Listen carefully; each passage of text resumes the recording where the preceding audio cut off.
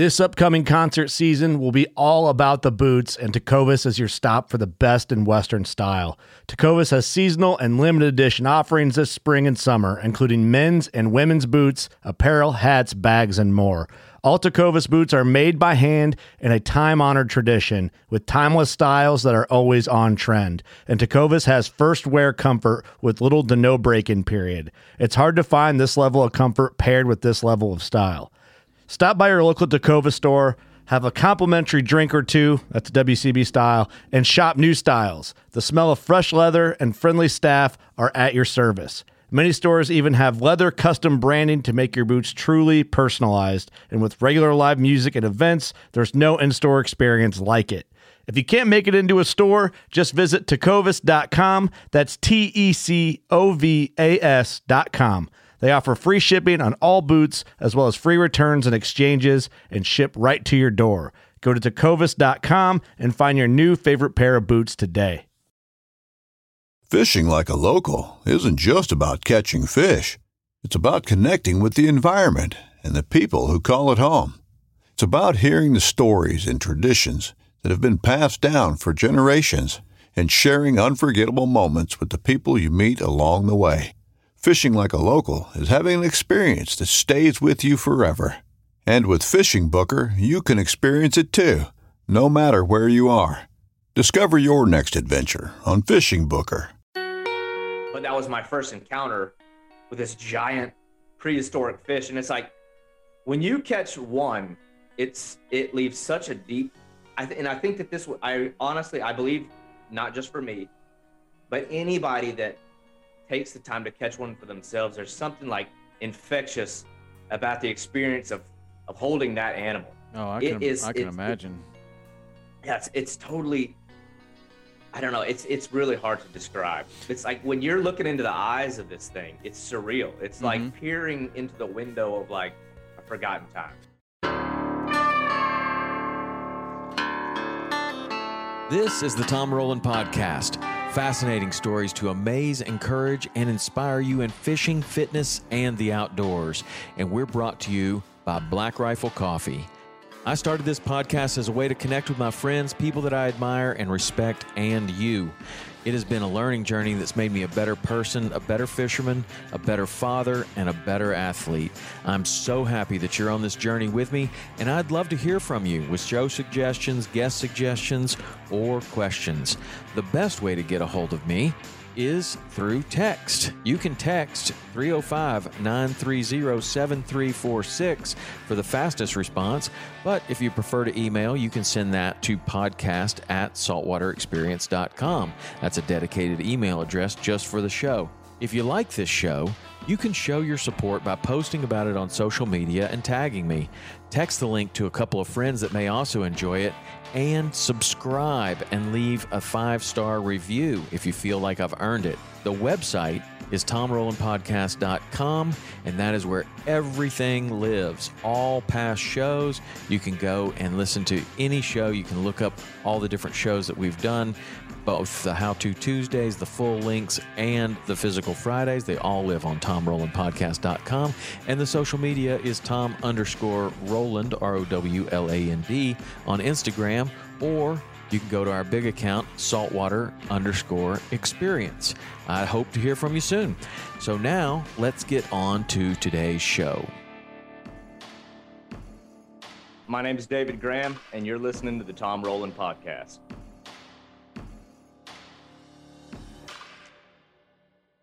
David, what's going on? How are you? I am doing great. Man, I appreciate you having me on here. You've had me excited all week. Yeah, good. To be able to get on here and talk to you. So I'm sure you get that a lot, but I started watching your show when I think I was like a senior in high school, or it was right when I was going into college. So I've been a fan for probably since the inception of Saltwater Experience. So nice. Been watching you for a long time. Well, I appreciate that, man. Thank you. That's awesome. Well, I've been excited about this too, because you're fishing for a fish that that I've always wanted to catch and never have, and that is the alligator gar. I have the only time that I ever have seen one of those, kind of the size of what you showed me in your pictures, was in Louisiana, and I guess they have them there, right? Yeah, they're pretty prevalent in Louisiana. Yeah. I think they got a high volume of them there. Well, I haven't fished for them there, but we didn't fish for them either. But we would go there and we would pre-fish for these redfish tournaments. And when we would go there, occasionally you'd pull into an area, and there'd be all these jugs out where people were jug fishing, and we didn't know what they were fishing for, right? So there's all these jugs in the water, and we like, what are these things? And we see one moving, and I said, take me over there. And we go over there, and I grab the jug, and it's like a liter bottle of soda jug, right? Right. And somebody's painted it, and I just wanted to see what was on the end of it, and so I thought it would be a redfish, because that's what we were looking for. I was like, I didn't know that you could do this, jug fish for redfish. Maybe this is an illegal operation. I don't know what it is, but we should probably figure out what's going on here, so we either stay out of these areas or I don't know. Maybe that means this is a great area. If this is where they're jug fishing, maybe this is where we should target our tournament. So anyway, I grabbed that jug and I start pulling on it, and it was obviously something pretty big. And what came up was a giant alligator garhead that they had hooked on those. And I don't know if that was what they were targeting. That was the only one we picked up.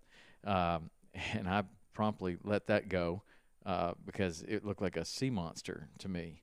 But I guess that's what they do. But you're fishing them differently, right?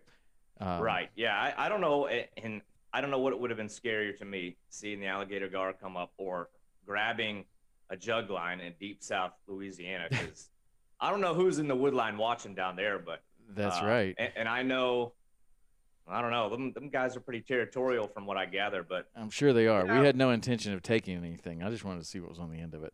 Yeah, there's such a culture of commercial fishing down there. They were probably fishing for alligator gar. It's actually a really popular food fish there. And a lot of people, I've never had it myself, but I mean, I stay in that ring of people, and by all accounts, those that actually go through the work of getting to the meat, because you got to use like 10 snips really just to get through the armored hide. But apparently, like if you almost take it like a back strap, the quality of the meat is excellent from what I gather. They're actually a really, really good table fare. So, but I mean, the Cajuns, they know how to cook anything. So, sure. Yeah. I've always heard gar balls. Like they make the meat into little balls and deep fry it, I guess. Yeah, you can make, patties, gar balls. You can do that with just about any kind of fish. But yeah, the jug line thing's not really my speed. It's a predatory fish, so you can catch it on rod and reel. And I don't know, that was the one that got on my radar probably before I even cared about fishing. Just because, when I was a kid, I was all about wildlife. I'm totally obsessed. Just as a little kid, I was always at local creeks. That's most boys in America, but I feel like it was like to a degree that like it isolated me from making friends. Like I was always alone doing it. And it was my oldest brother, Travis. We were living in Oklahoma at the time. We moved my whole life. We were just moving all around. Like every couple of years we'd move. But at the time, I think I was probably around 10 years old. And my oldest brother, Travis, he was telling me about these fish called alligator gar that he saw below the dam at Grand Lake, which thinking back, there's no alligator gar below Grand Lake. He was seeing longnose gar, but it was the first time I heard the name.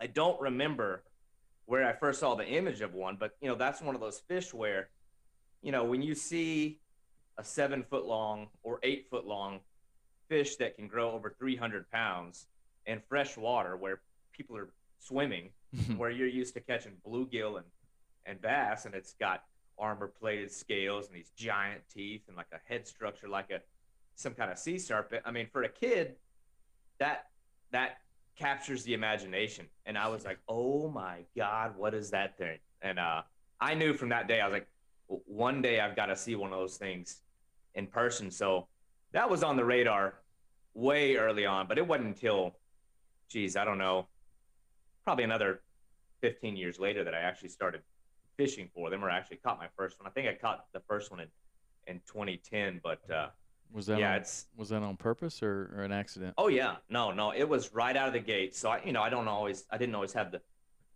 access to them or the resources to catch them, but right when I graduated from the Citadel, it was like trip number one. I think it was within 2 months of graduation.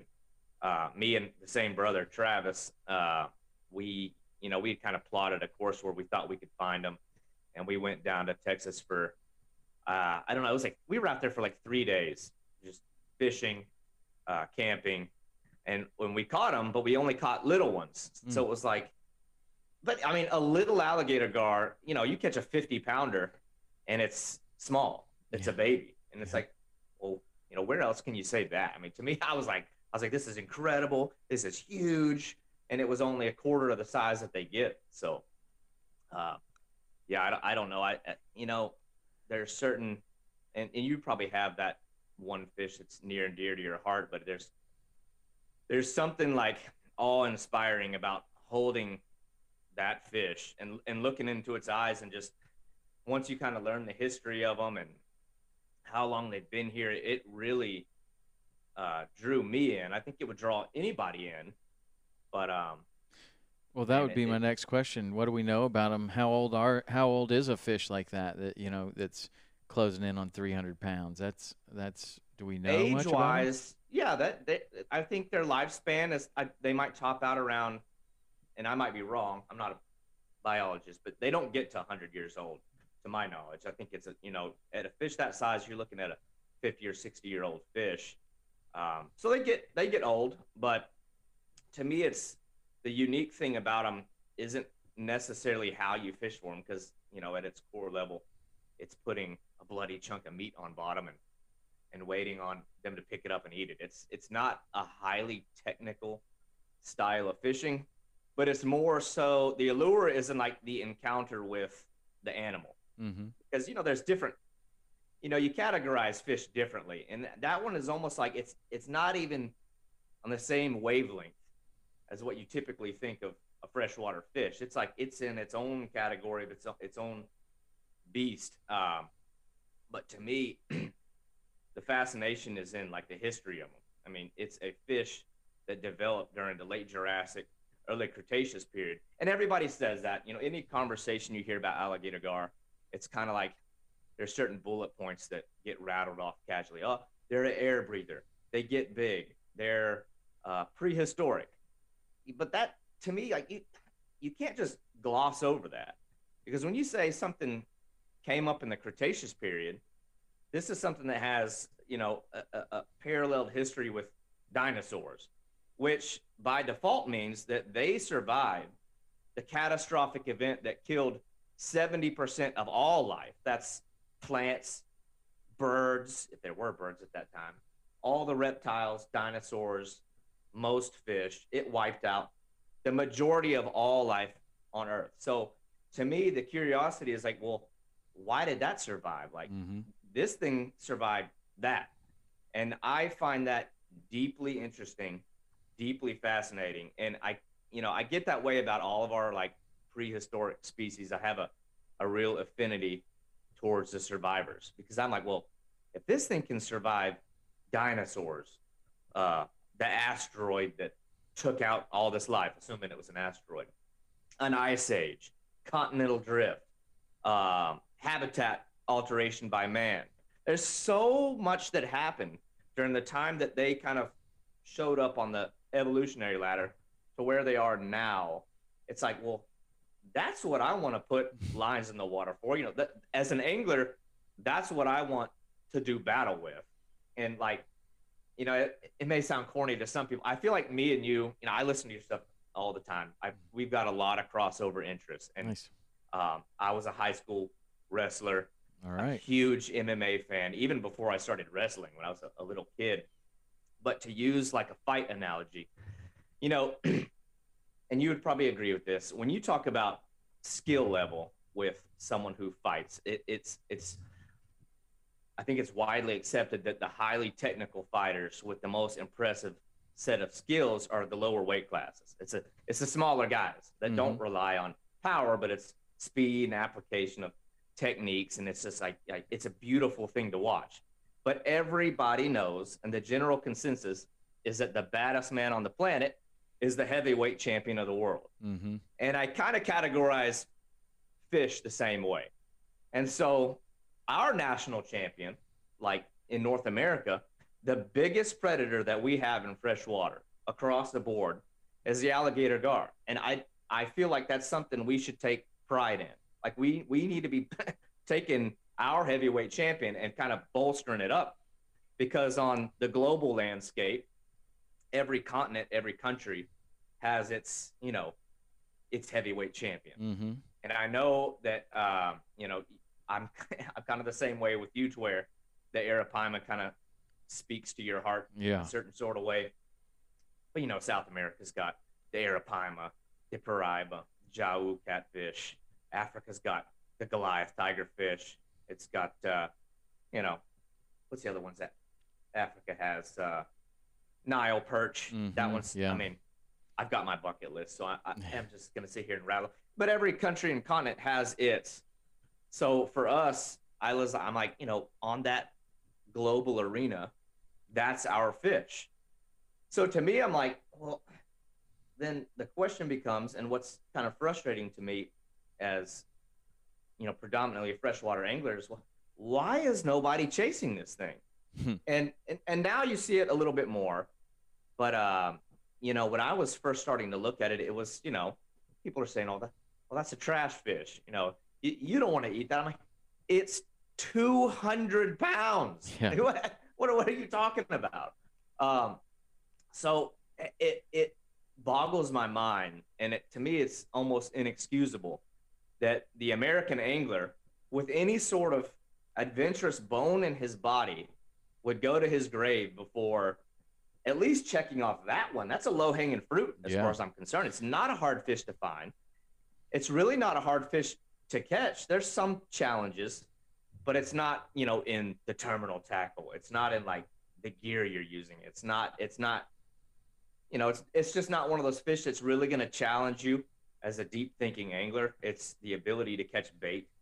And then it's the wherewithal to deal with some of the environmental challenges, because they exist in really rough neighborhoods. Mm-hmm. I mean, they kind of exist in areas where people don't want to go. It's not beautiful landscape.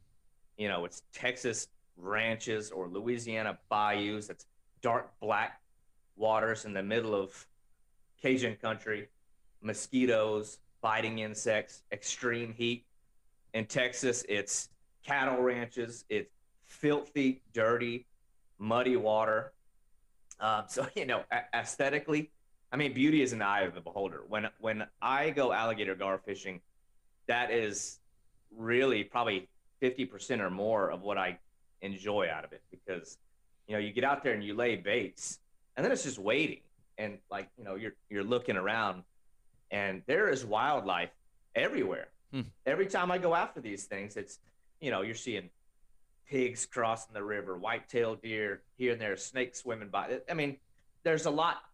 To me, I like it. I don't know. There's like a rustic beauty to it that draws me in. I like that grind. I like the parts that are uncomfortable, as weird as it sounds, because, I've gone after them many times, and I've got great stories, because we don't do it like the easy way. I've always been big time, like, minimalist approach to my fishing. Some of that is just simply finances, but I do the most I can with what I have, and I take a lot of pride in that. And if you took any time to look through my photos, you see I fish. The majority of my time fishing is out of a canoe. And I remember, just to kind of highlight maybe a more detailed story of chasing these fish, that first year that my brother Travis and I went, it was like, we caught them, but it's like, I kind of look at it the same way since moving to Florida as I look at tarpon. I've lived here for 4 years, and I haven't caught a big tarpon, and it eats me up. And I've caught the baby ones. I caught the juveniles. It's fun, but it's like, when people ask me if I've caught tarpon yet, I still say no. Right. And the alligator gar was the same way. I'm like, I caught a 20-pounder. I caught a 40 pounders, but that doesn't count. But it was 2011. We went back down there again, and it was like 3 or 4 days on the Trinity River, which is, like the famed river for these things. Yeah, that's and what I hear, that's the spot. Yeah, and I'll kind of dive into why some of that is. But we fished out there for, again, it was like 3 or 4 days, just not catching them. But we were driving back to Oklahoma where he was living, and we crossed over the Red River. And I remember I was so like frustrated that we didn't get one. And while we were driving over the Red River, I'm like, I'm looking down over. I'm like, there's probably alligator gar down there. I was like, we have days left. So, I'm on my phone, like looking at Google. I was like, are there alligator gar in the Red River? Like, well, they're in there, and they're in Lake Texoma. And there's no dam between where we were and Lake Texoma because it was, basically there was the portion that fed in. Mm-hmm. So I was like, it makes sense to me that they might be in there. And at this time, like the Red River, the water level, the Trinity River is the same way. Like there's massive fluctuations in the river level. But at this time when we drove over, it was like straight drought. So we were like on a whim, I'm looking at Google Maps. I'm like, is there access down there? Let's see if we can just if we can get remotely close, I'll hump it with a canoe on my back for a mile, because I hate it while doing it, but it's like, I need a good story at the end of this. Yeah. So we always do things the hardest way for some reason. I don't know why. My brother likes to call it Graham style. And then my wife's like, no, that's called stupid style. But they make for the best stories. So on a whim, we're just like, well, I think I see potential access here. We ended up like, we had to have been trespassing. Like we had a 4-wheel drive. We drove across like cow pasture, across like unmarked dirt roads, and we found our way near the river. But when we got out and we kind of hiked our way through, I think it was just straight up game trail or maybe cattle trail. I don't know what it was. We made our way to the river. Unfortunately, we were about 40 feet in the air on a rocky bluff, and it was just a straight down drop. And we're like, oh my God. But the thing was, it gave a good vantage point, and we start seeing these gigantic fish rolling, like 100-pounder after 100-pounder after 100-pounder in this sharp bend in the river where that's typically where they live. They like access to deeper water. Yeah. And on those rivers, sometimes it's miles and miles between deep holes. And the deep holes are always either, where the little tributary creeks feed in and it kind of washes out a hole, or it's the sharpest bends in the river, because when it floods, it just carves the bank away. Mm-hmm. So you see a lot of these big bluffs on these rivers. A lot of the bluffs are just straight up mud. Because those rivers come up so high, they become downright dangerous. I mean, you've probably seen the images. It happens like every couple of years, these giant catastrophic floods in East Texas. And the water just rips land away. Just peeled trees, everything. Yeah. So when the water level's down, you see cars in the water, like you see like street signs, part of somebody's house. But anyway, so we're up on this bluff, and we're like, well, I guess we're climbing.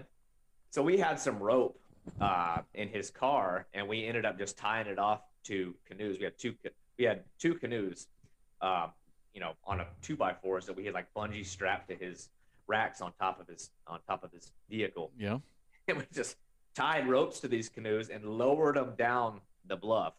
Then we essentially like climbed down or rappelled down this bluff, which is silly, I think it was later that year or the next year, we found like access like 200 yards down. So like of course we could have just walked in. Yes. But I don't know. I liked that part of it though. It's like we went through hell to get down to this area where probably nobody had fished, and I don't know how long, because there's not a lot of put-in points. You can't set up boat ramps on these rivers. They get washed away. Right. It gets so nasty and flooded. They either get washed away, or when they flood, so much mud and sediment settles on top of them, the ramp's gone. So like the only way to get in there is by doing that kind of thing. So many memories coming back. Did you catch them that first time? Yes. On that Red River, on the Red River? Yeah, the very first time, and it was one of those trips where we'd been fishing for almost a week on the Trinity prior to that, not catching a couple of small ones. Then we go through hell on a whim to go off the beaten path and lower into the Red River, which is at the time not even a blip on the radar as far as like a alligator gar fishing destination. Some people didn't even think they were in there. But we went down there and it was unbelievable. Like when you see a fish in fresh water that's 7 feet long, 8 feet long, breaking it's spooky. It's like, it's almost scary. And I'm like a kid, and I still get this way. My nerves just get shot. Like when I see that, I freeze up. I forget what I'm doing. I don't know how to tie knots. I get caught up in like looking and not getting the gear ready. And I couldn't believe what I was seeing. It was every few seconds these things are rolling. I was, oh my God, they're here. Like, we're going to do this. Like, we still had bait in the cooler. I don't know why we didn't throw it out. But anyway, so we get down there and we had some hours to fish. And it didn't make sense to me. We had 4 lines in the water and they were rolling right on top of where the baits were. And I was like, why aren't they eating? It was like incredibly frustrating. But it was right near sundown. We've had so many of these trips since then where it was like bust your ass for a day, 2, 3 days, no bites. And then it was like the last hour of the last day, the sun's going down. And we use these electronic bite alarms, which is a lot of fun. I actually I have one right here. I don't know if you can see it. Yeah. Okay. That's like an example of one. So it's like the European style bite alarms. And I'll explain those in a little bit, just once we kind of, I want to talk about, what people can use if they go and try to do this themselves, because it's an easy DIY trip. It really is. But we heard the tones of the alarm, and there's something about hearing that alarm when you're alligator gar fishing that's really, it's like frightening, because it's frightening in the realization of the potential of what might be below. Right. It could be a overambitious 10-pound gar that's picked up your bait. It could be 250 pounds. You have no idea. There's zero visibility in the water. What about all catfish? You know is it seems like catfish would be there too. That does happen. I haven't had a lot of issues with that. I mean, you're using a big chunk of bait. The big blue cats, I mean, we would get them occasionally. The big blue catfish will pick them up. So what kind of bait are you using? Are you using like chicken or no fish? It's That's a great start to the conversation. We're going to take a short break and get right back to the show in just a moment. People will try that, like poultry and things like that, but you need to use fish, and it needs to be fresh bait.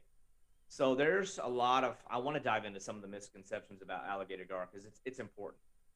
It's fun to talk about the sporting qualities, but at the end of the day, it's a species that's heavily persecuted, heavily misunderstood, a lot of myths and falsehoods behind them, and I do want to clear that up, and we will. But no, it's carp and buffalo. Usually there's a fish, you may be familiar with them. Yeah. It's like it's basically the U.S. version of a carp. Right. They kind of have the same niche in the environment as a carp, and by way of just convergent evolution, the environment's dictated that they, they evolved on opposite ends of the earth, but they look very similar. But it's buffalo and carp, and that's really predominantly what they're eating anyway. It's what they're familiar with. It's what they want to eat. But we would catch those either by cast net or rod and reel. And we had some of those in the cooler. But anyway, so it's either chunked or filleted. Depends on if there's like turtles and stuff. Sometimes the fillet is better, sometimes the chunk's better. Yeah. But anyway, so we had those out there, and finally the alarm goes off, and it's just like, man, maybe it's a little. There were so many big fish rolling though. We didn't see any small ones rolling. They were all big. Every single fish that rolled was over 100 pounds. Wow. So, but I ended up tying into the fish, and it's like, it's an awkward fight. I won't say they're the most overwhelmingly powerful fish. It's just like an awe-inspiring animal to see. Yeah.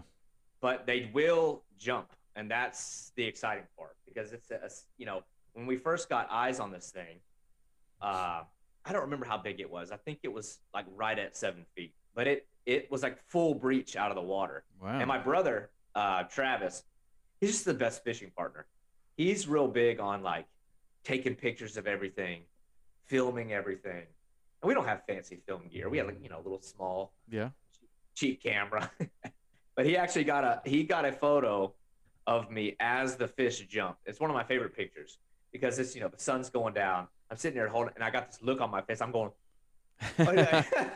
My eyes are wide, my mouth's open because I don't know. I screamed probably something profane, but we got it in, and we didn't know how to handle it. We didn't have proper gear.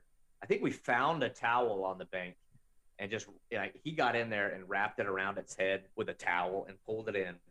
But that was my first encounter with this giant prehistoric fish, and it's like when you catch one, it leaves such a deep. I think that I believe not just for me, but anybody that takes the time to catch one for themselves, there's something like infectious about the experience of holding that animal. Oh, I can imagine. It's totally. I don't know. It's really hard to describe. It's like when you're looking into the eyes of this thing, it's surreal. It's like peering into the window of like a forgotten time. Well, I know exactly what you're talking about because that's how I feel. I've always said, like, catching a tarpon, my favorite part's grabbing it by the face. I like that part. Some people don't like it. They just want to break them off and be done with it but I like it. And just like what you're talking about, you feel the strength of that fish. You feel this connection to the fish that you don't feel through the fishing rod. When you grab it and that thing is stronger than you are, it is an amazing feeling. And then, the same thing for the big Goliath grouper. Like, the fight of a big Goliath grouper it's okay. But the real thrill for me is to see that fish close up, to touch it, to see, like, you've got a largemouth bass and a Goliath grouper have similar jaw structure, right? And so you have a 2-pound largemouth bass that has this thin little lip, and then you see the Goliath grouper lip, and you can barely get your hands around a mature Goliath grouper's lip, right? And you're looking at it going, wow, that's kind of the same, but really different, and largemouth bass have these tiny little rows of teeth, and the Goliath grouper have actual real teeth, and it's just such a giant. I guess it's a cousin. I don't know. It's a similar fish in saltwater and freshwater, and then or even just a regular grouper or a gag grouper or any kind of grouper, and you're like, wow, this is similar but way different, and just to touch that fish and to hold it is that's my favorite part of the whole experience. Yeah, that was one of the first fish I wanted to go after when we ended up moving to Florida. That was like there was like a short list of like top fish that I wanted to catch, and for me, Goliath grouper was like it was like top 3. Like, I got to catch one. You want to catch the big fish, right? Well, some people do, but like you said, there's a lot of fish that have a trash fish reputation. I don't agree with it. I like all fish, and especially the ones that bite, because there's plenty of days as a fishing guide where, it's tough to catch what people are wanting to catch, or the glamour species or whatever. And if you can go out there and, on those same days, you might be able to catch a whole bunch of Jack Crevalle that'll fight real hard and have an incredible experience if you're open-minded to it, or Goliath grouper or alligator gar or whatever it is that is biting, and for whatever reason the other fish are not biting so much. And you see it now, like in the Rocky Mountain West, where a lot of people are going down past the trout water and fishing for carp. And at first people were, it was almost a joke. And now some of the anglers are like, well, this is actually more fun. They fight better. They're bigger. There's nobody, the crowds are upriver. Like, we're out here doing this by ourselves, and it's really, really cool. So they, they almost turn into a carp angler. Some people have. There's nothing wrong with it. I don't agree with the trash fish thing. I don't think there are trash fish. Yeah, that is. I stay real tight in, like, they call it like the rough fish seen in freshwater. So like just multi-species fishing. I don't have necessarily a preference for fish that get called trash fish. I mean, because I go bass fishing all the same, but I always wanted to kind of have that multifaceted approach. I don't think I'm great at catching any one fish, but I like to be well-rounded. Like, you know, so it's like every fish is like another opportunity to measure your ability to study something and catch it. And for me, the trash fish thing has always kind of made me cringe because I go so far back with that term, because you really hear it a lot with gar especially. But when you're an independent thinker, or you haven't, like, it's a grandfathered in mentality, I think, because what happens is, I look at it like this. You take a child who doesn't know one fish from the next to the state aquarium, and that aquarium's got a largemouth bass, a striped bass, a walleye, a trout. Not that all those would be in the same environment, but, you know, just, you know where I'm going with this. And then an alligator gar. That child is going to be fixated 9 times out of 10, probably 10 times out of 10 on that alligator gar. It draws the imagination and it pulls you in. But from there, that spirit, unfortunately, somewhere along the way gets killed. And sadly, it's a lot of times killed by your dad, your uncle, your grandpa, your whoever your fishing mentor is. Because the prevalent thought is that, well, those things are nasty. They're dangerous. They're terrible. And where a lot of that started with a gar, just specifically to talk about how that started with gar, is it wasn't until like the early 1980s that, you know, science was really starting to come out and uncovering the truth behind the fish. Because prior to that, the early 20th century, they were heavily, heavily persecuted, and there was intentional federal campaigns to eliminate them, really, to kill them and destroy them. Why did people think they were so destructive? Well, you got to think, let's say you're in a Louisiana bayou, and, you know, that is, and this is the analogy I like to use, because the alligator gar is a bimodal breather, and like a lot of fish, they have that adaptation to breathe surface oxygen, and it gives them an advantage over other fish that don't have that. So they kind of have a proclivity to stay in environments that are advantageous to them as not really an active predator, but as an opportunist. So in an environment where they have that advantage over other fish is like, you know, let's say you roll into a backwater Louisiana bayou. Well, what's that environment like? It's highly acidic, black water, low in oxygen. Most common game fish and sport fish, like a largemouth bass, if given the opportunity to find a channel out of that, is going to leave that environment. They don't want to be there. They don't do well there. They get fatigued quickly in that hot water with low oxygen. They become sluggish. They just don't operate well in that environment when it gets hot enough.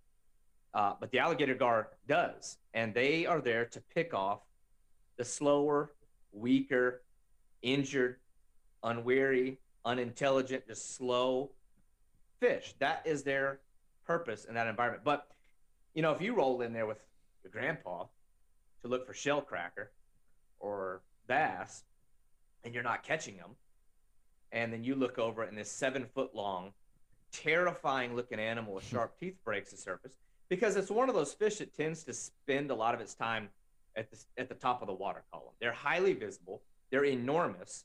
They're right there where you can see them. So if you're not catching the fish you want to catch, and you look over and see these things everywhere, the mind stops thinking at that point. You put 2 and 2 together. Well, this thing ate everything. I mean, it only makes sense. That's what most surface level thinkers are going to, I mean, it's the conclusion that just only makes sense if you don't want to think a little deeper. Because you look at it, I mean, that's what you think they're going to do.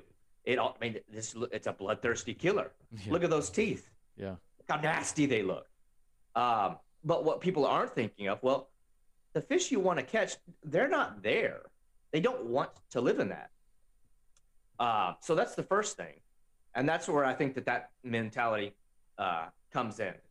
But the truth behind an alligator gar is they are a slow, mostly unathletic fish that's not equipped to pursue.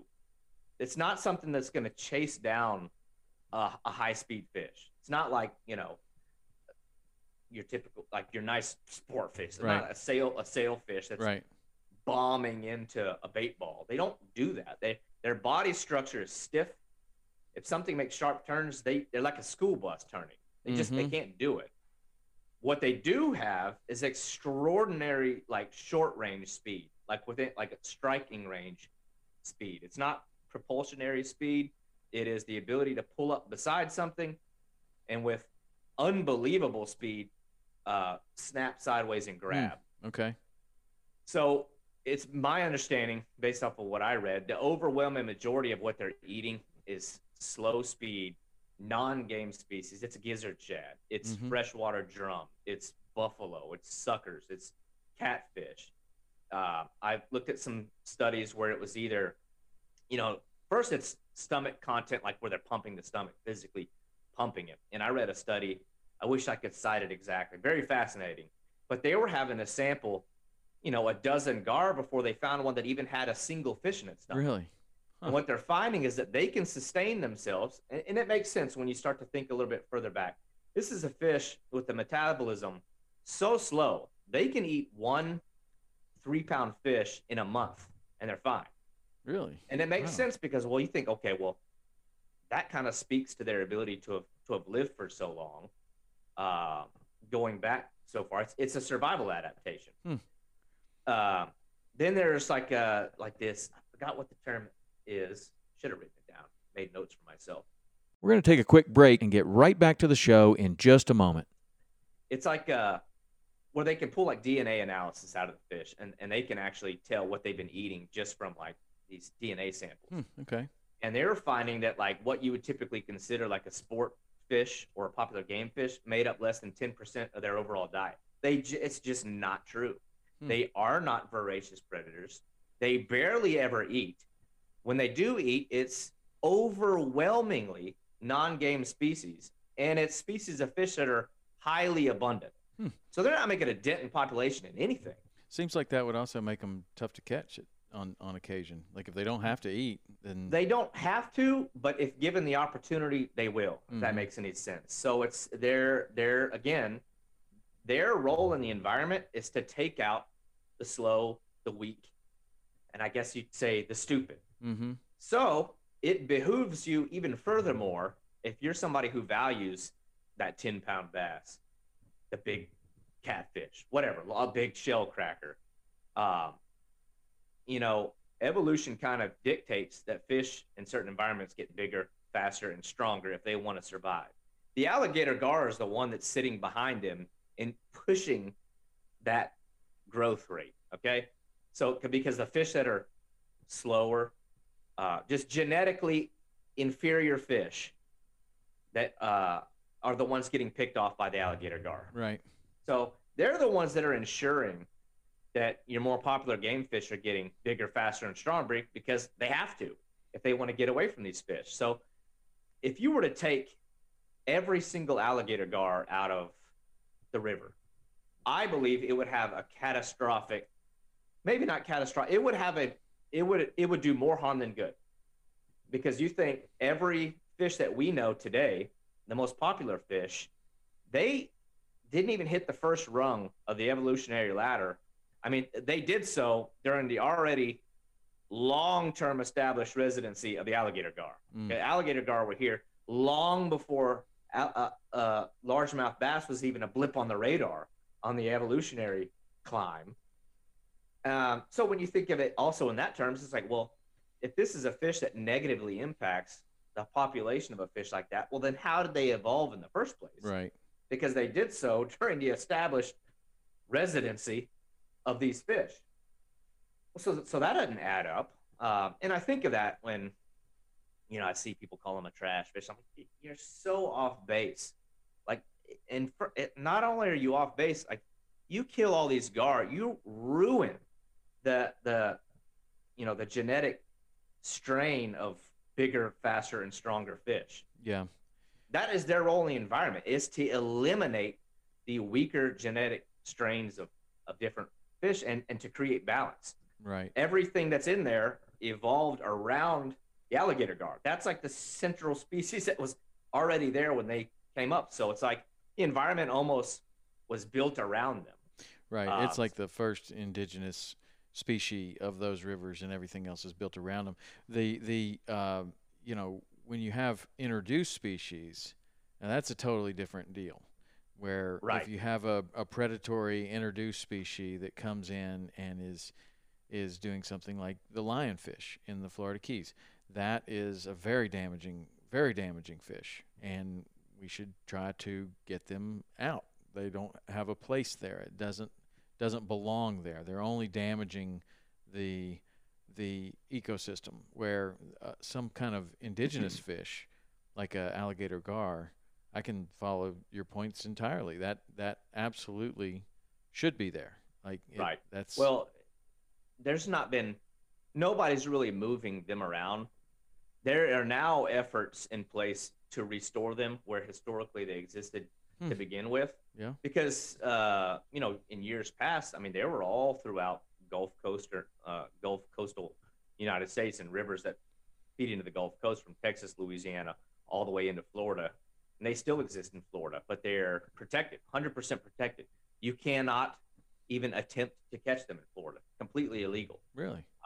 Which is really cool and kind of frustrating. Because part of me is like, man, that would make for a great photo. Like, Yeah. so much, you know, big oak trees or Spanish moss hanging down, that black water with holding a big alligator gar. But anyway, maybe one day. But there's been reintroduction efforts in all the way up into like Illinois and things like that. And the idea behind it, or what you read in the headlines now, is like, you know, talking about invasive species. The big one now is like silver carp or the Asian carp, the ones that are Right. jumping all in the rivers. Yes. And I've seen these headlines that kind of make me chuckle. You know, these alligator gar being introduced to control them. And I'm like, well, that's good because it's going to get people to kind of support our alligator gar. But there's nothing they can do. They're just not an active enough predator. They are not going to make a dent in that population, but it's a good selling point. You know, it's going to get people on like Team Gar. Yeah. But the reality is, alligator gar, there's nothing that they could do to slow those things down. Let's talk about the tactics and the techniques. Like what do you have to do for leader for these things, and what about the hooks and the different, you know, you're using chunk bait and fillet bait. What are the different rigs that you're using? Sure, and I know most people are probably listening to this, but I was like, I'm gonna bring one of my gar rods in here. So this is like the typical setup that I've used in the past. It's Looks just like a tarpon rod. Yep. What for those of you that are just listening, what I'm holding up is just it's like a 7-foot heavy action boat rod, ugly stick. I just need something that could take a beating for me. And a pin Spin Fisher 8500 with a live line feature, and that's really advantageous. And I'll explain why in just a minute. The leader here, this is what you typically see in alligator gar fishing, but it's not necessarily a requirement. It's just a nylon coated steel leader. They're not too finicky to the bite. There's not a lot that will trigger them into, like the big ones usually won't drop a bait. I mean, and that's like a size 2-aught treble hook. Yep. That's typically what you'll see, and it's above that. What kind of wire is that? Is that coated wire or? Yes, nylon coated, Okay. but it doesn't have to be, because I've actually got another example of a leader down here that's probably more the new age approach, a more conservation minded approach. And then above that's just a pole float. Okay. Because the thing with these alligator gar is, and here's the other leader that I have. It's actually just straight braid, 200-pound braid or Dacron leader Okay. is sufficient. Their teeth are not designed for cutting and slicing. They actually have, it's interesting, if you can find images, I wish I had some. Their teeth are almost barbed. Not barbed like you know, like what you see with a hook, but it's like the tip of the tooth is like pegged. It's like there's a slight cut into the tip of the tooth. So their teeth are made for, like, they bite and they hold and they just carry. So that's slicing, and you're not really at risk of having the teeth cut your line. Now there's scales and their gill covers are really sharp. Oh, okay. So sometimes when they turn broadside, it's like chain mesh. There's a lot of flex. The scales, like if they turn broadside, the scales will actually open and close. And it's funny because when you hold them, they're this big hard fish, and you release them, you look down and you're just bleeding. Really? What the hell? Yeah, their scales will just cut into your flesh. Huh. And anyway, so this is actually, the idea behind this rig is this is just a 3/0 bait holder hook, like a heavy gauge. So it seems like a small hook for like a 200-pound fish, but like I said, they're not an overwhelmingly powerful fish. They're not going to straighten that hook out. But what I did is you tie like a snail hook. It's basically like if you ever heard of a hair rig in carp fishing, you actually secure the bait below the hook. So what you do with this is you tie like a snail knot and leave some trace line and tie like a double loop knot on the end of that. And you can actually take like a meat style sewing needle. I wish I had one, for example. I don't have any with me. And you run it through the bait, come out the other side, and then you just take that loop, double it over around the hook, and the bait is hanging below the hook. So it's kind of like that European style carp fishing rig for alligator gar. So it's a chunk of meat's hanging below that single hook, and it's more than enough to land them. And when you think about a big treble hook, a lot of times with the alligator gar is when they grab a bait, they don't immediately eat it. Their instinct is to grab, hold, and then they carry because they're waiting on the fish. Their mind is that if I open my mouth to chew, it'll give it the opportunity to escape. So when you fish for them, I like using the live liner and the pole float and these electronic bite alarms. What that allows me to do with these bite alarms is on a bank stick. And the bite alarm, you put the rod down on it, and the line runs through that bite alarm. And when they take it with the live line on, it allows the line to kind of peel through that alarm, and it gives a loud, audible, like high-pitched tone. And I have a set of 4, and each bite alarm is like color-coded. There's like red, yellow, blue, and green. And then there's like a handheld receiver. That's this one. So you can set these rods up if you have a boat or a canoe, or in some rare instances, if there's bank space, you can set the rods up and space them way out and cover a big range of the river, and set them on the bite alarms. Because when they pick it up and they run with it, the handheld receiver, like it'll start beeping, and it like the blue light will start flashing and lets you know which rod has a take. But what the alligator gar do is they don't immediately eat and swallow. They pick it up and they'll just carry the bait. It's painstaking. It's infuriating. And, with any other type of fishing, your mindset is that when something bites, it's like you get so conditioned as an angler that when something bites, you're supposed to set the hook. With an alligator gar, you have to follow them. And a lot of times what they'll do, I've noticed the pattern, is like they'll pick up the bait and they'll go way downstream. Then they'll settle like on the side of the river in like an eddy pool or wherever they decide is the most convenient place to sit there and actually begin eating. So you're following that pole float, usually with a canoe is what we've always used, or a boat, and you stay right above the fish. They don't get too scared. Like you can safely follow right above them. And you follow them downriver. They usually go downriver, they settle, and then it's the point that they begin going back upriver is typically when it's safe to set the hook. You try to set the hook right when they bite it, you're going to lose a lot of fish because their mouth is just straight bone. There's occasions where you can make it happen. And if you're getting enough action, it's almost worth doing just for the sake of the fish. Because when you let them swallow the hook, especially with a treble hook, it's not good. I mean, it's not good for the fish to leave a treble hook in their throat. And what a lot of people do historically was just, you let them swallow it, you cut it off, and it's going to rust out. I don't think that's reality. And even if it is reality with a treble hook, you might have 2 points of contact, but that third hook is sitting there impeding them from swallowing other fish. What they're trying to eat is going to get caught on that. So what I started using, and it isn't pretty, but what I'm holding is just like a little PVC pipe that I cut a slit down the length of the pipe. So I would take that and run it through the line, and you just push the pipe down. You pull tight on the line above the pipe, and you push it down their throat until it hits that hook, and you just dislodge it, and you can typically pull it out fairly easily. Yeah. The good thing is, like, when you land them, they can stay out of the water if they stay wet for a long period of time. I mean, you can keep them out of the water for 15 minutes, no problem. They're, Wow. they just lay there. Their ability to kind of like breathe oxygen helps, but you want to keep them wet. It's better to keep them partially submerged, obviously, but you have to keep yourself safe because for the most part, they're pretty docile when you land them.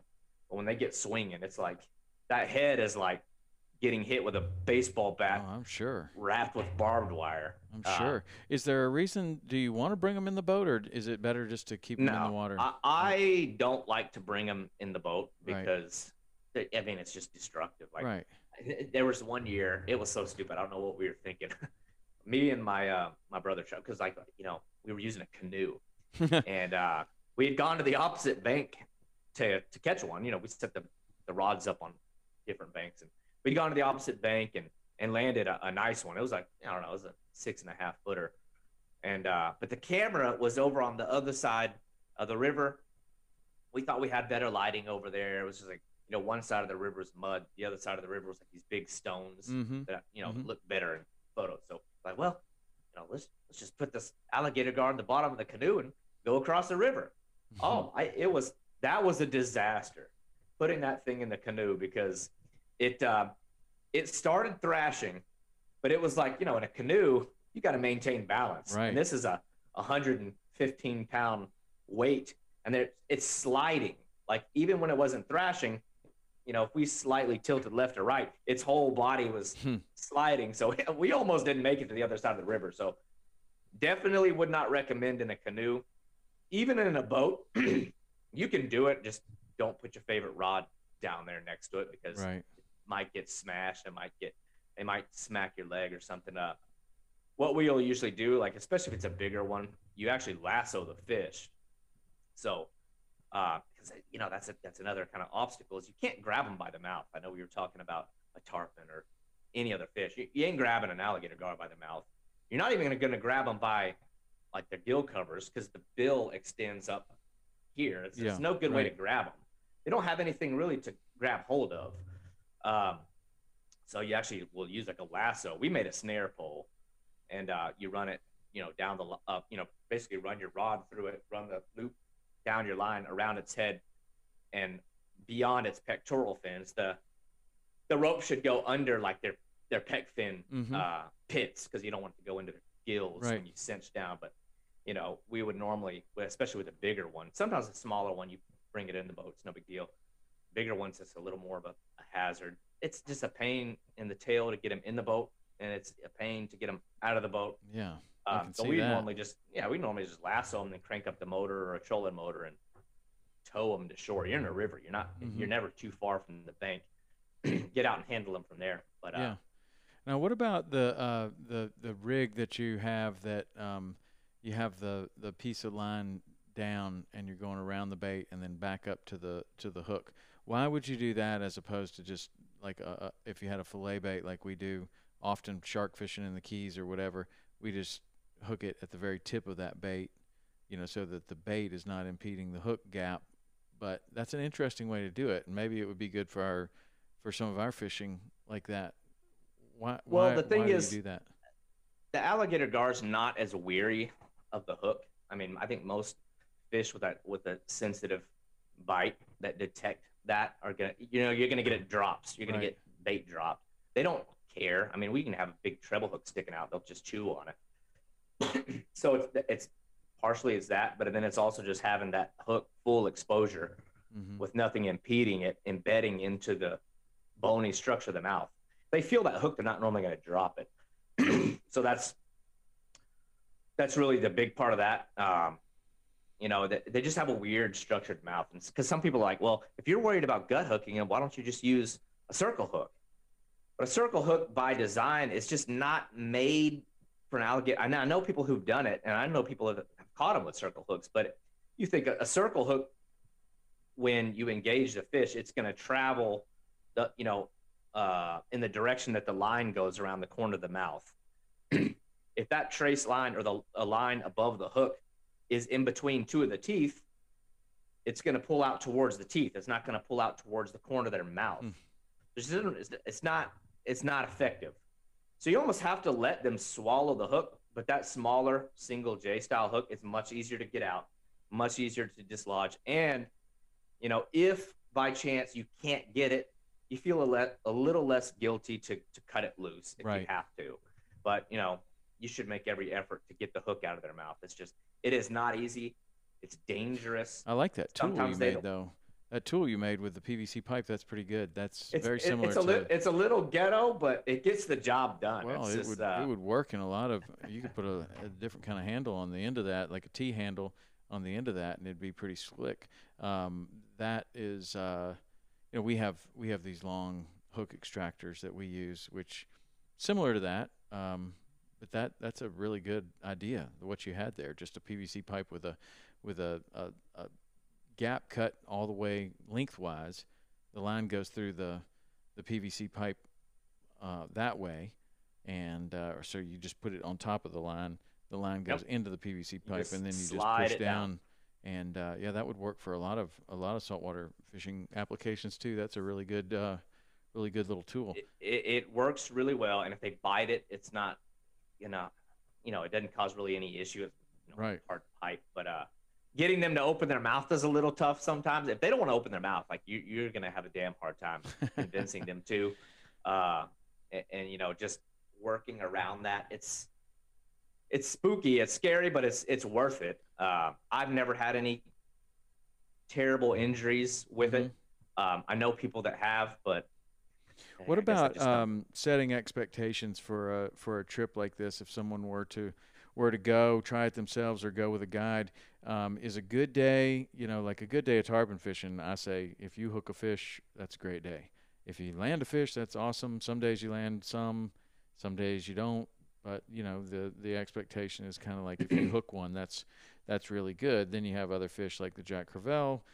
You could expect to catch quite a few of those. What about when it comes to these extraordinarily large alligator gar? What is kind of a realistic expectation? I mean, of course, you can not catch any, just like you could with any fish. But what if you get into them or you're going with somebody that knows what they're doing? Is it realistic to hook one a day or land one or multiple fish, or what is it? What are we looking at? There are some really talented guides down there that it's virtually a guarantee you're going to catch them. If you go with somebody that knows the rivers, that already has the bait, that already has the gear, and has the local knowledge, with the alligator gar especially, I would venture to say it's as close to 100% guarantee you're going to catch one as you can get. You can't guarantee you're going to find the big ones, but you'll catch the fish. And in my experience with them, getting them to bite's never been hard. The challenge for me as somebody that does it DIY is getting the bait. Being able to find the bait, that is usually the hardest part of the whole trip. You need probably a watercraft to get to them, because it's not like those rivers. I use the Trinity River especially as the example, because that's the premier destination. And most of those rivers, even like the Red River, is very similar. There's not a lot of access to get in there on foot. And if you are on foot, the chances are you're trespassing on somebody's cattle ranch. Yeah. And if you do find ground to stand on, the chances are it's not going to be solid ground. It's sinky, it's mushy, horrible, like ground to stand on. Most of that terrain out there is extremely difficult to walk around on. It's either jagged rocks on a steep slope, so it's very uncomfortable, or it's thorny bushes, or it's soft, sinky mud. It's not a fun experience. You're not going to be covering ground on foot out there. It's just seldom going to happen. And if you do find bank space out there that you can walk on, it's probably overpressured by other people that have found that found that area. But the hardest part of it is getting the bait.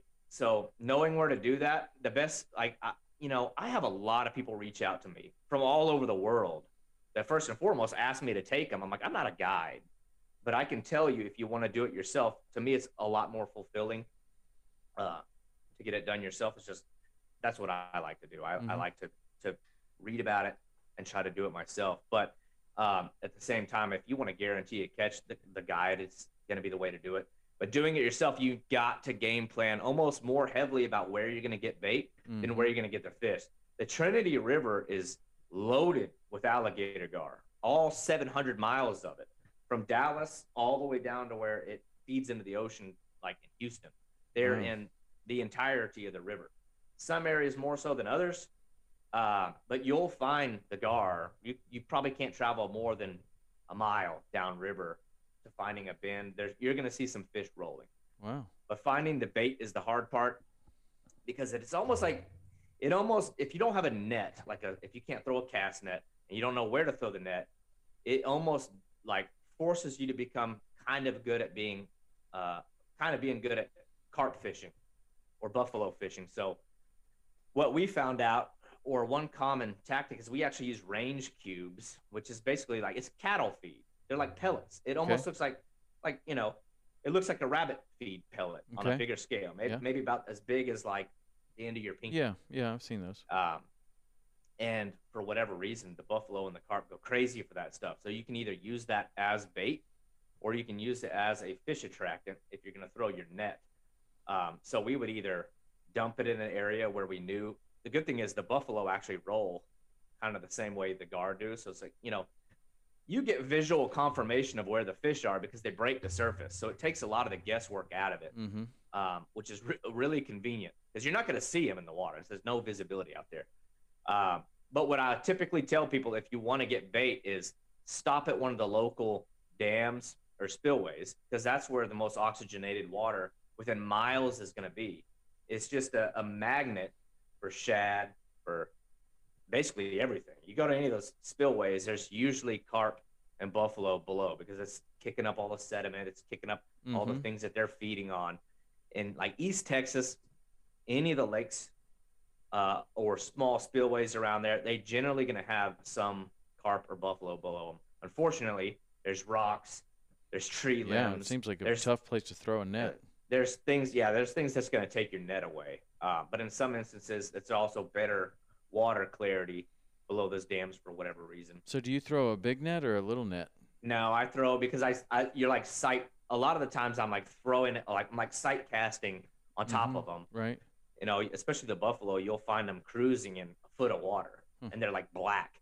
So you can see them, but you need like a small net, because they're usually near a rock, or they're always on like the backside of a limb. Okay. They're always like behind a current break. A lot of suckers are like that. So he's like, you got to throw it right on top of them. And if you don't do it like that, it's normally you find a spot that you can dump the attractant, whether it's cans of corn or rabbit food works, or creek pellets, or cattle feed works really well for whatever reason. You dump it in an area and you kind of mark or know where you dumped it, come back in an hour and throw your net on top of it. You might get some bait. So that's always like the hardest part. Like you've got to have, and you got to be able to keep the bait fresh. It doesn't need to be alive, but a lot of people think that an alligator gar is this stupid fish. Like that, it kind of goes back. Like if you put a drumstick on the bottom, I don't know. I'm very skeptical. I don't think it would work. Maybe they pick it up. Well, the same thing happens with sharks. Like a lot of people think you shark fish with the old, nasty, gross chum. And it's not that way at all. A shark wants the freshest kill that there is. So, like, if you go out there with a bunch of old frozen chum, they'll come in sometimes, but nothing like if you have a really fresh Jack Crevalle or Barracuda or something like that, because that's what they want. They want all that fresh blood. They want a fresh kill. They come in and that's what they want. And that's a big mistake with shark fishing, is thinking that you can get it done with really gross chum. Like it's not that way at all. It's the other way. It needs to be the freshest. Before we wrap up our conversation, we're going to take one final break. Be right back. Right. It's the same way with the alligator. You'll get bites on old bait. Sometimes, I've had trips where getting the bait, like finding bait was so hard, and that's all we had, but it was like you get more drops, you get them just turning their nose up. And honestly, I think that's a big part of the reason we didn't do well that first year when we got to the Red River after 3 days. We had old bait. Because like I said, they were rolling all around. But anyway, so once you get bait, I feel like at that point, the hardest part's over. From there, if you can get that bait in front of the fish, 9 times out of 10, like they're gonna pick it up. And what I try to tell people is usually where you can find those isolated deeper holes, that's where the alligator gar hang out. So you might find that deep hole. I wouldn't necessarily put the bait in that hole though. They're usually on like the sandy flat above that hole or below that hole. Okay. That's where they feed. And more often than not, they'll be within 30 feet of the bank. You might see them rolling in the middle. Best spot to put the bait is fairly close to shore. I don't know. That's where they're really kind of hunting or looking for food sources. So you stay above or below. The other reason for not putting it in the hole, normally where I look for the deeper waters in those rivers is they're real sparse where the deeper water is. But like I said, usually on those sharp bends, that's where the deep hole gets carved out. Yeah. It's always like you go to those holes and like there's bluff there, like a straight drop down into the water on the outside of the curve. And then the other side of the bank is like this nice, easy slope. Right. So I'll typically put my baits either on the inside of that turn where the nice sandy sloping bank is, or on the sandy flat above that hole or below it, because it's just not smart to put the bait down in the hole because that's also the depository for, when these floods happen, like I said, they're violent floods and they're ripping whole trees away. They're ripping debris away. That's where all that debris is settling. Yes. It's like a boneyard. It's you don't want to put a bait down there on like right where that hole is, because that's where all the crap on the bottom is. Right. And they'll take you into that stuff, and it's terrible because that's part of the challenges. When they take the bait, you're sort of at the mercy of where they want to go if you want to land the fish. And that's why that float is important, because you can monitor where they're going and the direction they're traveling. And it's just kind of par for the course. It's going to happen. They'll take you, and this is kind of fun. I've done it many times. They'll take you under these branches, and you're not going to get them back out of the branch. You won't muscle them back through it. Yeah. So there's been many times where that's happened. And, I've got like a bobber stop, the little rubber bobber stop up above the float. And I try to put that, a ways up the line. But unfortunately, sometimes when they do that, you'll literally have to cut the line, tie a double overhand knot or something that's not going to go through that float and cut them off. And you basically let them swim through the snag out the other side. You wait on the float to come back up. Then you catch up to it. And you have to try to tie like a uni to uni knot while that thing's moving, like reconnect with the fish and then engage them. It's a lot of fun. In fact, the last trip I took this past September, I went out there with a buddy of mine, Josh Dolan. He's dude's just a phenomenal angler. And we went out there because we were doing some filming. Like we wanted to make a really cool alligator gar video, and that's yet to be like released, but man, we got some amazing shots. We got some really cool stuff on film. But we had one fish, a fish of mine, we had a take on the other bank, and he had like some engine issues or something on his boat. He towed it all the way from Virginia, brought his boat, it just road tripped all the way out there. And we had like some kind of throttle issue on his engine, and my line's just going, it's just going. I see my float going into all this timber. I'm like, oh God, we're going to lose this fish. But we finally got the boat running. I don't know what he did. He like jammed a screwdriver in there and got it to work. But we caught up to the fish, and it got through the tree. We had to cut the line, let it go through. Well, the float never came up. And like when that happens, like your stomach sinks. You're like, oh my gosh, like this fish is, one, it could be like a 200-pounder. It could be like the fish of a lifetime. But two, it's trailing 100 yards of line behind it. It is at the peril like of imminent death if that line gets wrapped around something. I'm using a 150-pound braid. It's not going to break through it.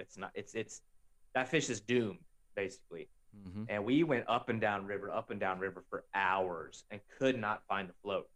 And so I was like, oh, this is awful. The first time it ever happened to me. So we just ended the day. We were out there for a week fishing for them, just camping, grinding it out. It was an awesome trip. But we went out there the next day, and we were heading upriver past the area of incident. We were going to, fish another bend. And the whole time you're like looking and hoping, and we were like a mile and a half upriver from where it happened. And then he points it and he says, I see the float. And we see the float going upriver, and we found the fish the next day. It was the whole day later. Wow. Tied that's up cool. to it. Yeah, we retied to it and ended up catching the fish. It was only like an 80-pounder, but it felt good to at least get that one back. But I mean, if you look at my reels, they're just worthless. Like there's so many, I have so many knots in my reel of times I've had to cut and retie. And I'm not too scared about it weakening the line, because like I said, it's not a super powerful fish. It's just my reels are a mess. They're good for nothing but gar fishing. But yeah, but that's pretty awesome, cool. man. That's a really interesting fishery, and one that I would definitely I'd really like to try that out. The Trinity River, I've heard about that a lot of times in Texas. I'm sure there's plenty of other places that you could fish for these fish. But what a great experience, and a cool fish, and certainly one that should be on people's bucket list if you're a collector of species like I am. I like to catch species as much as I like to catch, big fish or whatever. I like to, experience these different fish and different species, right. and catch those. It's just kind of fun, whatever size they are. Well, to me, it's like a no, man. It's just, I don't know. I get so caught up on. There's like this weird, like almost institutional reluctance to accept different kinds of fish, and it's almost like a culture issue specific to like the American angler, and it kills me. Yeah, because it's like but you've seen it change in. I mean, the most the one that comes to mind immediately is the difference between a giant trevally and a Jack Crevalle. And the giant trevally is worldwide renowned as one of the greatest sport fish there are on the planet, and the Jack Crevalle is thought of as a trash fish, and they're close cousins. The giant trevally is definitely bigger, definitely more aggressive, and definitely can be more impressive, right? I get it, but most of the time when you go to places where you're fishing, or let me just say where I have fished for giant trevally, they're really not a lot bigger than any of the Jack Crevalles that I've ever caught. And I'm thinking, I could come here and catch one of these, or I could go to the panhandle of Florida and catch 50 of these. And why do people not like them? I don't understand why people don't like them. But YouTube has made the Goliath grouper much more popular than it was before. People like Josh and Blacktip H were fishing for them so often, and now they're thought upon differently. The first time I ever went to Christmas Island, we did not fish for the triggerfish, and they were frowned upon. Like, it's just a triggerfish. Don't worry about that. The second time I went there, they had pioneered that fishery, and now the triggerfish was like a real trophy to catch, and they were fun. But I just think that, I don't know, I'll fish for whatever. I really have no issues fishing for something that is, and in fact, the more obscure and weird the species, kind of the more I'm drawn to it a little bit. But as far as the kids go, the story you talked about with the aquarium, that has absolutely been the case with almost every kid I've ever had on the boat, including my own, where you take them fishing and you catch a boxfish or a cowfish or something, and they're fascinated with this fish. It's just the coolest thing they've ever seen. Or an eel or a blowfish or something like that is just the coolest thing they've ever seen. And then you catch them a bonefish, and they look at it and they go, yeah, silver. Right. It's all silver. Yeah. It has no interesting colors on it whatsoever. Can we catch more of those boxfish, or whatever it is? Like, they want to catch a tropical fish or a triggerfish or an angelfish or any kind of fish that is colorful and interesting, And I don't know. I'm kind of like a kid like that. I like the different fish. It's definitely a fish that I think has begun at least to turn that corner. I mean, it's much more. It's a fascinating fish, and you see a lot more of people traveling to go catch them. But yeah, with the kid thing, it's like, you know, when a kid gets starry-eyed and excited about something like that, you know, you've got an opportunity there to either cultivate that or kill that spirit. Right. So it's like, to me, it's like, it's so irresponsible. And because the thing is, I know this because I was that kid, basically. I didn't grow up, like, we all fished in my family, but it wasn't, I think I was the first, like, die-hard angler.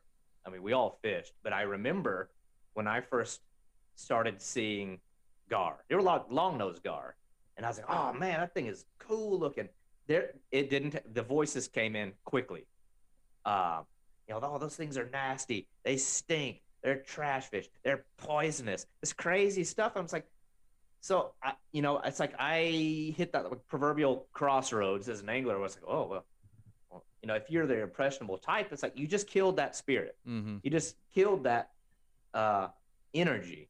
So it's like, that's what kills me. But I mean, the alligator gar sells itself. And the funny thing is, a lot of people don't know that there are numerous species of gar. It's like when you say gar, everybody kind of just, there's like you know, by and large across the board, there's a mostly negative stigma, because people just lump them all into the same category. Because, you know, hell, I'm gonna be the first to admit, down here in South Florida, you know, our little Florida gar, they're everywhere. Yeah. They're annoying. And, you know, it's like they're pesky and they're all over the place. But it was funny, and I get a chuckle out of it. Everyone down here calls them alligator gar. I'm like, that's not an alligator gar. Why do you? Those things don't get more than 2 feet long. They're tiny. But I mean, it's a 7-foot long predator, and they will take artificial lures because, you know, I know we talked about bait fishing for them. This is a fish that will take artificials. You can catch them on hard plastics. It is the biggest predator in all of fresh water on the North American continent. So it's just like, you know, if you have a bucket list of fish to catch, you want to catch the fastest, the strongest, the most beautiful, the type that put you in mountain ranges and things like that. Well, I would think on most people's list, the first question you're going to ask is, well, what's the biggest? Well, that's the biggest. That is the one. You like, oh man, I know your big one is, and you're the same with me, is like the Arapaimo. And I think part of the allure is that you're in the jungles, and it's the Amazon. The other part of that is just, you know, it's a giant freshwater. Well, you can fish, fly fish for them too. That's kind of a draw. Is that you know, they're similar to the tarpon in a lot of ways in some of the things that they do, and you can catch them on fly, and you could probably catch alligator gar on fly too. You probably could. I haven't done it. There's videos of people out there doing it. You have to find, and this is kind of important to note. I didn't talk about this either, and I'll try to tie this back into the fly fishing thing, but with alligator gar, and you talk about a fish that can take over. And I saw this recently, and it really upset me. There was, and I won't say, like, you know, call out names. People don't know any better. There's a very large outdoors media platform that you see in, like, social media that had posted, you know, the depiction of some dead ones that somebody shot with bow and arrow. I have no personal issue with bow fishing. It's fine. I'll never question how somebody harvests game to be used for a practical and reasonable purpose. But you get these people that get up in arms. I hate it because it's like, you know, don't get crazy with it and say, oh, you shouldn't bow fish them. Bow fishing's terrible and this and that. But this account had justified the reason for doing so, like as it was conservation for other fish. They're overpopulated and they're taking over. I'm like, well, hang on a minute now. Like, you got to stop. If you had just said we did this because we're eating them or because it's fun, that's fine. But don't lie and perpetuate this myth that this is a fish that has the propensity to take over. When you talk about an alligator gar, this is a fish that the big spawning females, they don't reach an age, reproductive age, until they are 10 years old. A largemouth bass can spawn within the first calendar year of being born. Alligator gar have to make it 10 years before they're even capable of spawning. Furthermore, and they had also said something like, oh, they have toxic eggs. That is partially true. They do have toxic eggs. The eggs are toxic for mammals and basically non-fish. It's a survival adaptation. Alligator gar do not protect their fry. They don't build a nest. They don't escort fry around. Those eggs are on their own from the time that they are laid. They have to have some kind of mechanism to make it, so that's fine. But again, they got to make it 10 years before they can reproduce. The young are on their own from day one. When they're born, this is a fish that can be 8 feet long. When they're born, they're barely bigger than your thumbnail. They are tiny, tiny fish. And the crazy thing with alligator gar is they don't just spawn. Like, they can't be in the middle of a river during a drought spawning. The Trinity River is interesting because those fish will go years between spawn cycles, even the ones that are capable of spawning, if there's not a flood. It has to flood. They have to have access to flooded fields because they spawn in vegetation. So if that river stays at like a low drought level, those fish just won't spawn. They won't spawn for years. So they're more at risk of being severely negatively impacted if they get over harvested.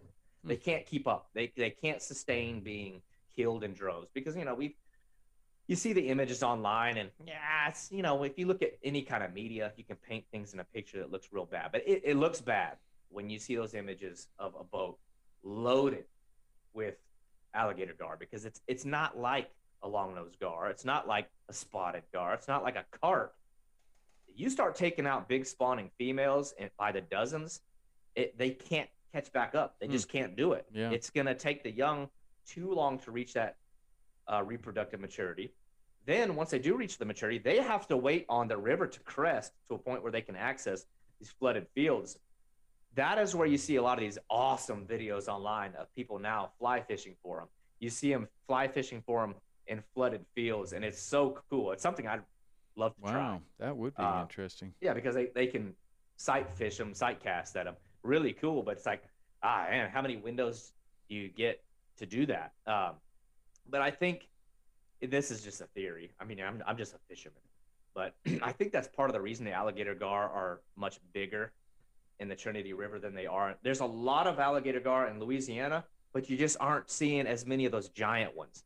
And I think it's because, the smaller, less mature fish, they make it to reproductive age, even at a small age, they're spawning.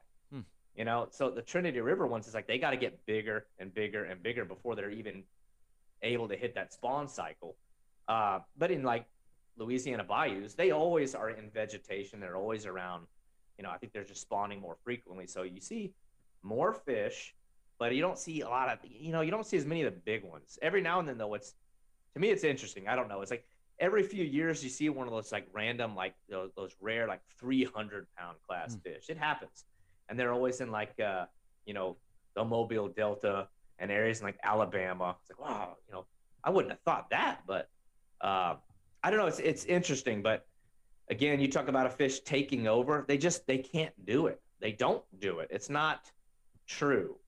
They have very specific, like favorable circumstances that they excel in.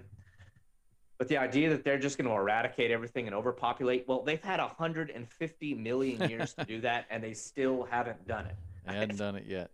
So it's just not true. It's just it's highly visible. I mean, they're highly visible fish. A 7-foot gar rolling is, you're going to see that. You don't see all the life below the surface. I'll tell you what, they're a very interesting fish, and you've done a really good job of painting the picture of what they do. I learned a ton from talking to you about the fish, and it makes me want to fish for them even more. So that's great, man. I appreciate you coming on and talking to us so much about the alligator gar. If people wanted to connect with you or see more of your stuff, what would they do? Yeah, I'm not huge on social media, but you can find me on Instagram. It's Boundless Pursuit, just one word, no hyphenated, just Boundless Pursuit. I've also got a personal website. That's where probably most of my content goes. Instagram is just an online photo album. But my website is www.boundless-pursuit.com. That's where I do all my blogging, my writing, informative articles, trip reports, all the media, photos, things like that. And so there's emails associated with that website. People can message me on Instagram. I try to share as much information as I can. There's a lot of, there's not a lot out there with some of these non-game species. And I do a lot beyond just alligator gar. But, that seems to be, that's always like that one that's got the eye appeal. That's usually where, if I get a random message, it's 9 times out of 10, it's about alligator gar. So they're cool fish, man. Yeah. I hope to do that with you one day. We'll go get one of those big ones, or you could go with a guide, or I'd be happy to take you for free. Yeah. So well, both. I'd like to do both. I think that it would be really cool. That's definitely a fish that's on my list, and I certainly learned a lot about him today. So thanks for that, and you guys should check him out. Go check out his website and social media, and you won't believe some of these fish that are on his Instagram. Massive, massive, massive alligator gar. It's really cool. Appreciate that. David, thank you, man. That was awesome, and we'll do it again. Thank you. It was an honor to be on here with you, man. All right. Thank you. All right. See you guys next week.